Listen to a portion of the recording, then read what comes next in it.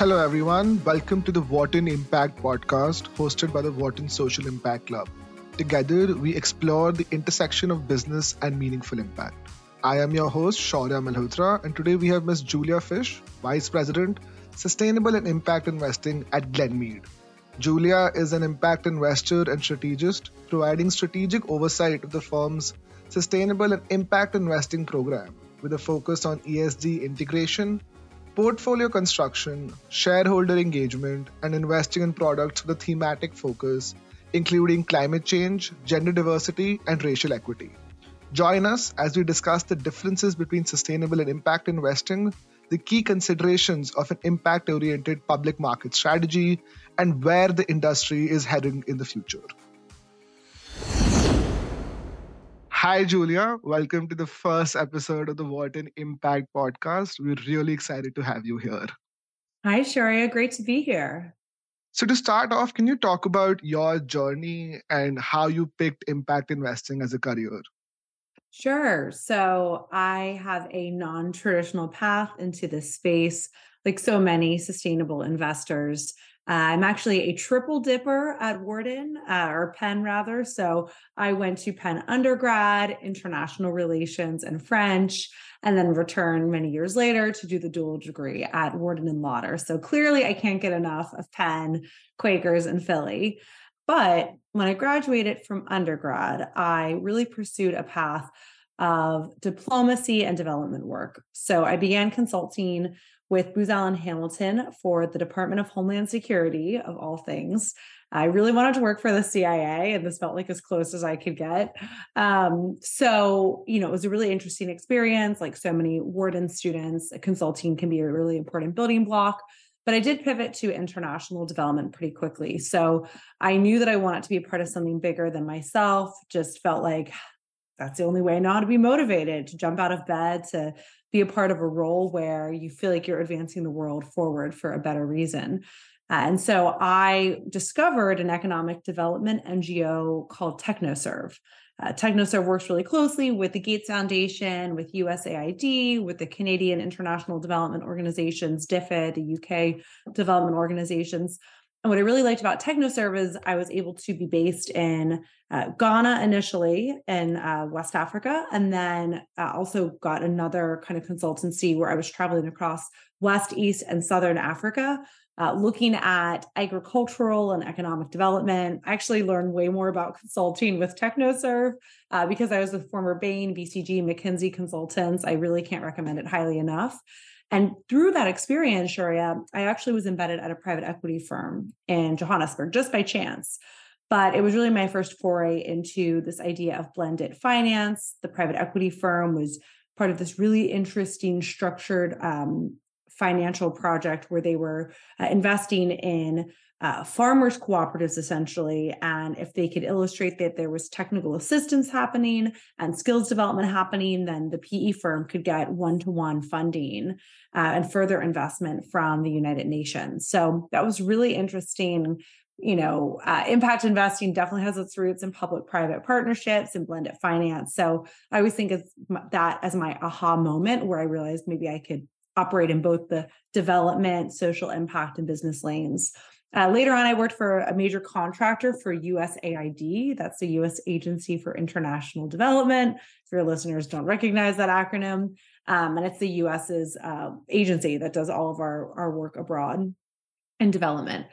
So the contractor I worked for was named Comonix. I was based in D.C., but I was traveling across Southeast Asia, North Africa.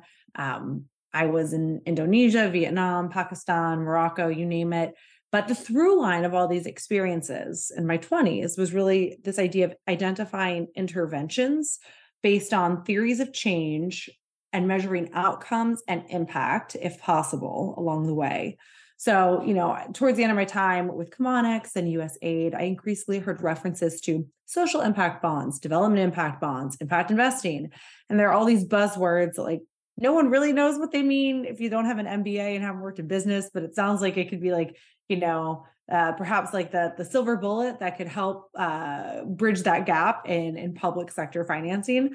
So I knew I wanted to be a part of it, but I also knew I needed an MBA for it. So Wharton and Lauder were an amazing fit for me. I blended the Wharton MBA with specializing in Africa regional studies and then taking French twice a week, which was really perfect for me. And then after graduation, I knew that I wanted to be surrounded by investment professionals. I had a Wharton colleague who worked for Glenmede, a Philadelphia-based boutique wealth and investment management firm. And she said, we're looking for someone to join the sustainable and impact investing team, but there'll be more of a focus on public markets. And I thought, I don't know, Wharton's been stressing private equity and venture capital, but I decided to give it a shot. And it's been really wonderful since then. Been at Glenmede for 5 years. Julia, it's so inspiring to hear about your story coming from consulting to international development to public finance and finally to impact investing without the traditional background in finance. This is absolutely great to hear.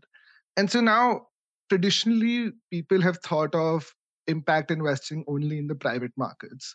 So, what exactly is impact investing in the public markets? Yeah, sure. So, terminology is everything in this space. So, maybe I'll just start with Glenmede's terminology and how we think about this. Before I even dive in, Shaurya, I just even want to back up.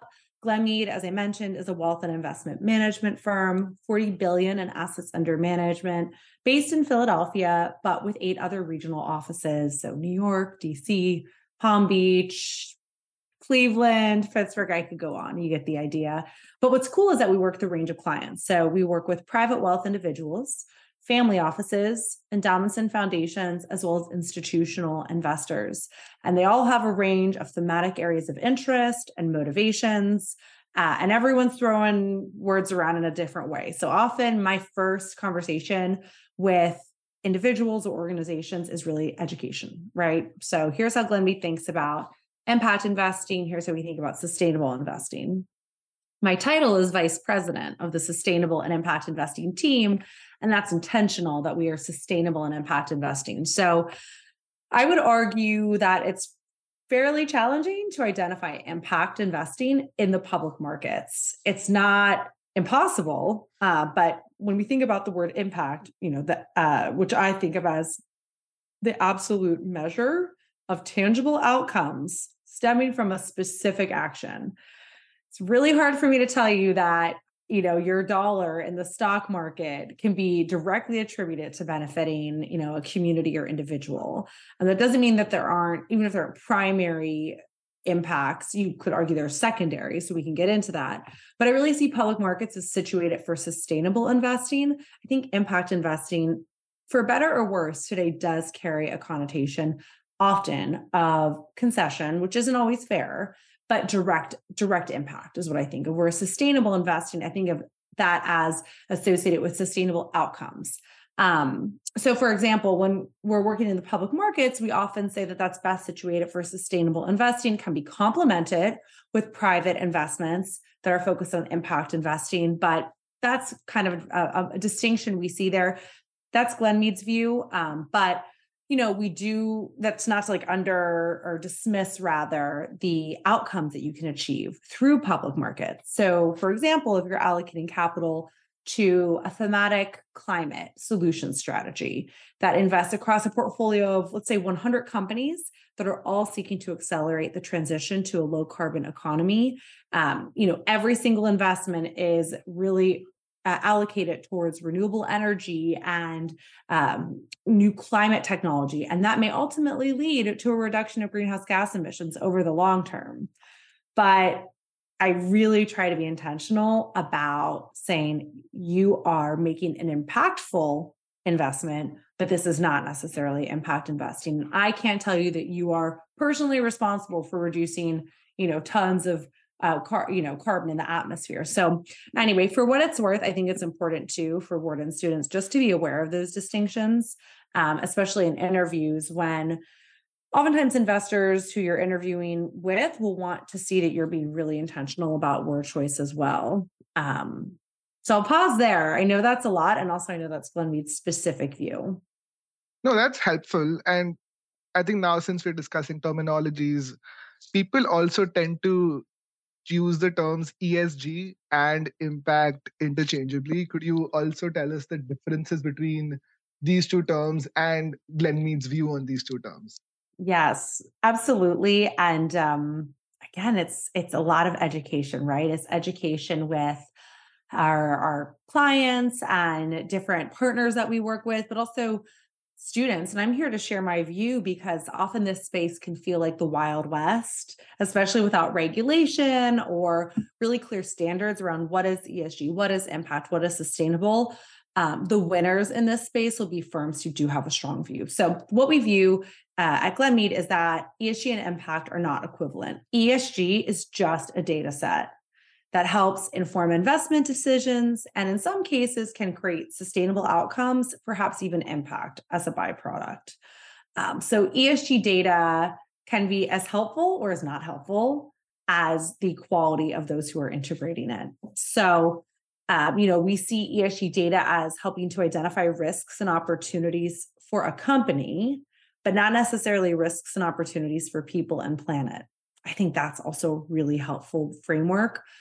Thinking about the ESG quality of a public company, but what does it actually mean when you think through that company's impact on people and planet? We might need to get more granular than just ESG quality. So we might use, how will we advance impact goals for people and planet? Perhaps leveraging those thematic investment strategies that I referenced previously that might have an investment thesis focused on climate innovation or racial equity or financial inclusion. So, we might couple that with high impact philanthropy as well as early stage venture investments that do have a measurable impact where you can really measure that primary benefit to communities and individuals. I think what also influences my work here is that when I was, working in international development, humanitarian work, I worked around impressive monitoring and evaluation specialists. These were folks who got their PhDs in tracking the impact of our development projects. And it's challenging to do. These people want to get their doctorates, right? So my preferred definition, as I said, of impact is tangible outcomes stemming from specific actions. So ESG doesn't equal impact, but I do think it's possible to use investing to create intentional outcomes that could lead to impact. And I know that's a little bit couched, but I think it's important to have those distinctions. It's also highly conceptual, right? I'm speaking to you and perhaps your listeners who've taken coursework and done internships in this space, but what about when I'm speaking to an individual or an organization who's like, this is alphabet soup and I'm buried in acronyms and I don't even know where you're going with this. We at Glenmede have something called a taxonomy, which is 4 different investment approaches: integrated, mandated, thematic, high impact, concessionary. And each of those pathways is really clearly defined. We don't ask individuals or organizations to choose one pathway. They're basically just 4 tools that can work in combination with each other. But within each of those is a clear descriptor of how ESG data is being used. Is there an impact outcome, et cetera? So I'll pause there because I know that's a lot of information, but it is a heated debate in the space right now. And I would encourage students interviewing to have a really clear answer for interviews. No, that's super helpful. And I think now it'll be a good point to actually deep dive on impact investing as well as Glenmede's thematic focus and investment approach. So, what I'd like to understand is what do you look for while conducting due diligence in, let's say, an impact oriented public market strategy? And actually, what does a best in class public market strategy even look like? Sure. So Glenmede uses a 5-pronged evaluation matrix. So 5 different criteria within our evaluation matrix. And we see these as key differentiators for any sustainable and impact strategy.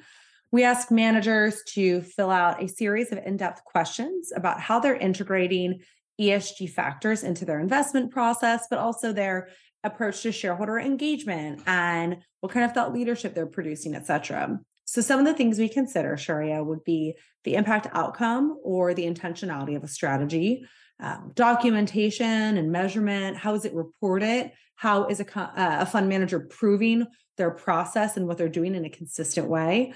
We look at the underlying data, engagement, as I mentioned, or stewardship, one might say, and then systemization and how that data is being fed back into the investment process. So you learn that a company is going to be issuing a net zero report in 2 years. How are you integrating that back into the opportunities you see for that specific business model and that company's preparedness for the climate transition? We look at the philosophy, culture, and overall team. So what you see a lot of is perhaps a really stellar investment strategy, but embedded in a much more traditional firm. So, what are we to believe? Are the overall actions of that firm, kind of discounting the work of that specific strategy? I will share one example that brings this to light. An incredible strategy we were looking at, which will go unnamed, just doing a really impressive job on climate and integrating ESG considerations throughout their process. But when we looked at the firm, the CEO had been all over the news as a climate denier. That's tough for us to reconcile, right? Because even if you have like a rock star portfolio manager, how are they being empowered if their CEO is like literally negating everything they're doing, with these terrible news headlines? And then finally, we look at industry connectivity and contribution. So perhaps, especially for an investment manager focused on like a less commonly highlighted asset class, like municipal bonds. Are they getting out into the market, speaking on panels, running workshops, training others, producing thought leadership, just to make sure that when we're in this nascent space, they're helping to contribute to standards? So we weight these criteria differently depending on the approach employed. So an integrated strategy is not weighted the same as a thematic strategy, which is not weighted the same as what we call our high impact concessionary strategies. I won't share those scores because that's our secret sauce, but I think it has really been refined over the last 5-6 years. And that's been pretty exciting to see that we have this kind of internal tool to help us be good gatekeepers.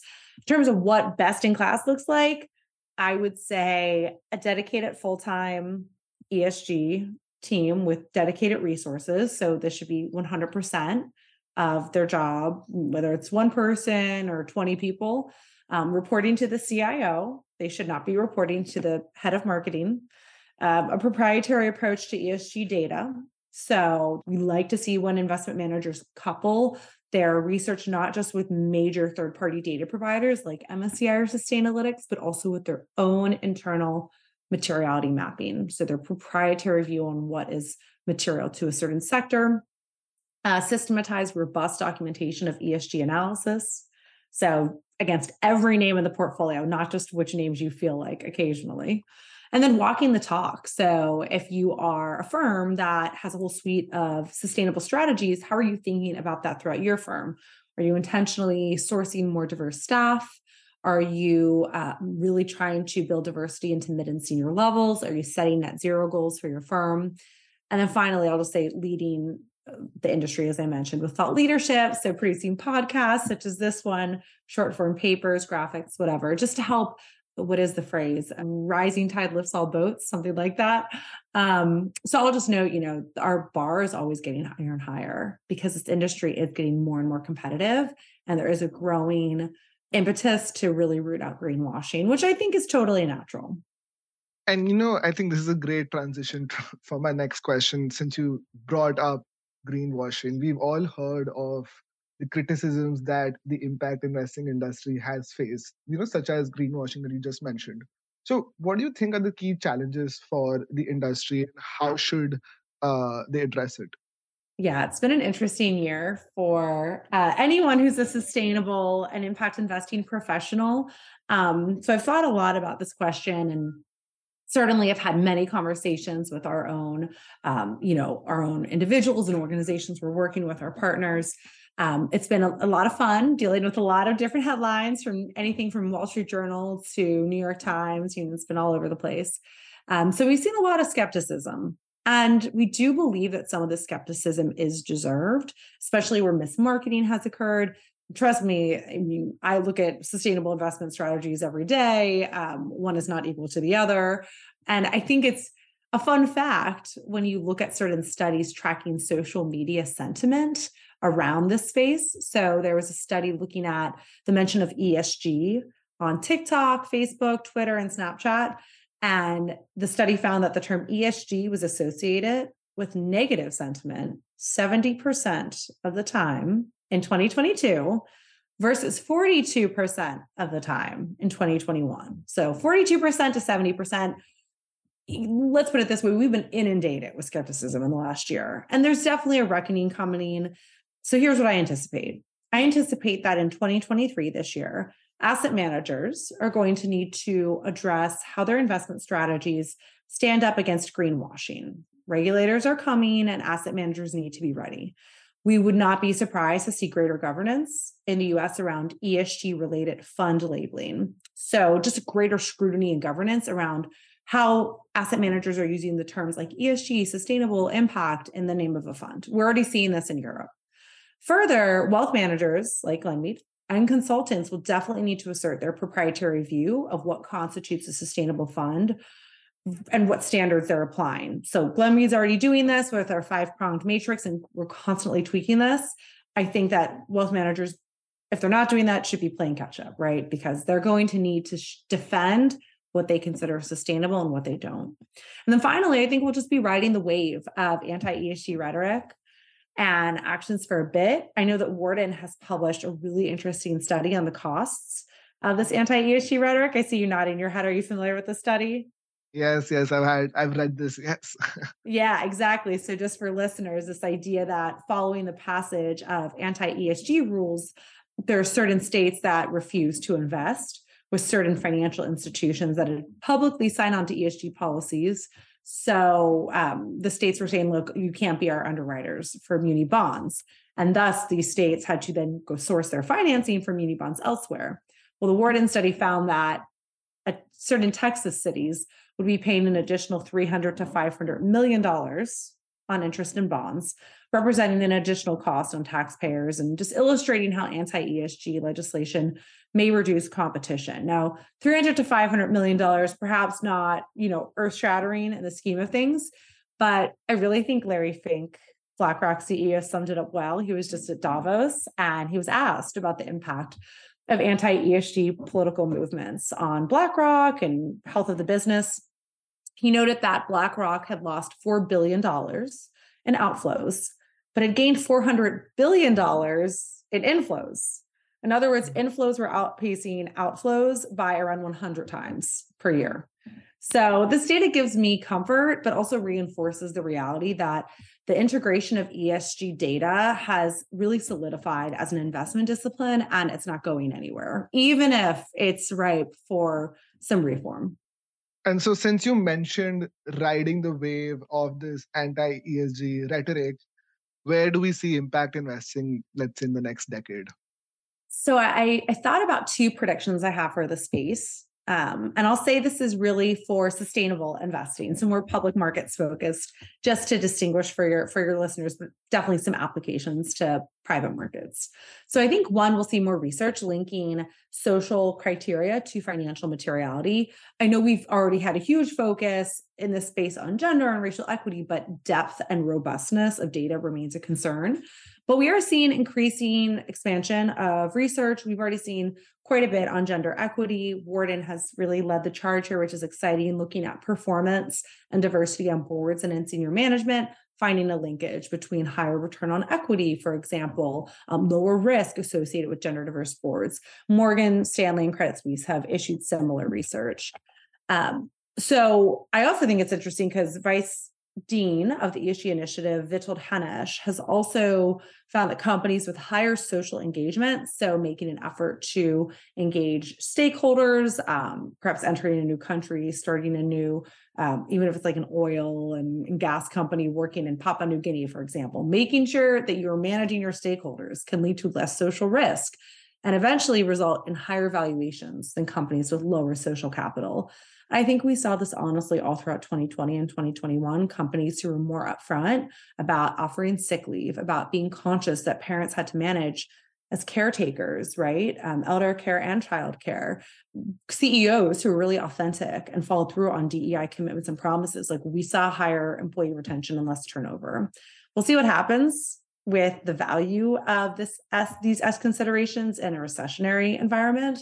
But we're long-term investors, and we do believe that as considerations are financially material. So second prediction I have is that we're just going to see a growing demand for thematic strategies, which I've referenced a few times. So this is really investors who are seeking all asset allocation to advance one goal, whether it's investing in climate solutions or closing health inequities or seeking to close the racial wealth gap. So I do see this distinction between sustainable and impact investing as I've gotten into a bit, but I want to really emphasize the value of thematic strategies as having the greatest potential for outcomes. And that's really exciting. So this would be the difference between a retail investor investing in one company, tech company, and saying, I want you to change your approach to AI programs so that there's less racial bias, versus that retail investor joining a coalition of investors worth trillions of dollars, asking all large cap companies to ascribe to standards that root out racial bias in tech. And these investments are thematic, part of a thematic strategy, and really have teeth and scale. And that's exciting to me. So those are just my two predictions. Interesting to get them out there, but we've also found this space can be a bit unpredictable. So you'll have to check me on those in a year. And shifting gears now, I think lastly, since this is a social impact based podcast, and given the nature of our listeners, I was wondering if you could actually talk about a moment in your career where you actually thought you were making the world truly a better place. Yeah, I appreciate that. I've definitely gone through, I think, a lot of soul searching as a Wharton student to figure out the right place to plug in. I never envisioned myself working in public markets. Just because of the huge push on, I think, PEVC at Wharton and in MBA programs. And I'm really grateful to be here. I do think that my team works as a startup within a larger firm. And that's been really exciting to me. Not only am I learning how to build sustainable and impact investing platforms, but I'm also learning how to build a business. So that's been incredible. But I also just think it's generally getting to work with our clients. Multi-generational families who I'm working with represent a lot of family dynamics, and you may be working with a range of generations. So I'm envisioning being in a room where the grandparents, have brought along the grandchildren who really don't want to be there, don't want to have anything to do perhaps with the family wealth, which may have been earned in ways that the grandchildren don't agree with. But having sustainable and impact investing strategies to tap into to help really press pause and reassess the family's legacy, what themes they want to pursue, has been incredibly inspiring. And it gets the grandchildren often to the table. Now, not all of, I'm not arguing everyone in our generation has the same goals, but finding that way to bridge the gap in generations has been really meaningful. One family I worked with, the grandparents, really just wanted to focus on market rate returns, just like whatever we do, no concessions, right? And the grandchildren expressed urgency and a desire to invest in climate tech ASAP. So being able to take those desires and find a way to merge them, given that the majority of the strategies on our platform overwhelmingly are seeking risk-adjusted market rate returns, was just incredibly powerful. It was like that grandkid looking up at me just saying, like, wow, I didn't know that my money could be doing this. And this makes me want to be a part of these family discussions and makes me think about the legacy I can have. The last thing I'll just say as a woman in finance is it's truly a privilege to have a seat at these tables. Sometimes I just feel like pinch myself that I even have the privilege to be advising these individuals, these foundations, endowments. And I just wonder, if not me, who would be sitting here? So I do say that for anyone who is considering a transition, is considering taking a chance with a new space. I think that, you really have to view the different parts of your career as an opportunity to learn whatever you can. You may not know what the end goal will be. You may not know what the next step will be, but ultimately I have found that these skills have come together, and it's really just been an exciting ride. It's absolutely wonderful to hear how you were able to merge the interests across generations and how far you've come in your journey so far. Julia, thank you so much for coming on our podcast. It was great interacting with you today. Great. Thank you so much for having me here.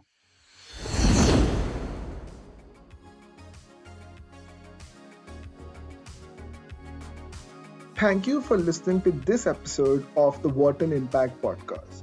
If you found this episode interesting, please give us your feedback on the Wharton Social Impact Club's Instagram page and spread the word about us on social media. For more content on the intersection of business and impact, please subscribe to our podcast. This is your host, Shaurya Malhotra, and I look forward to seeing you on our next episode.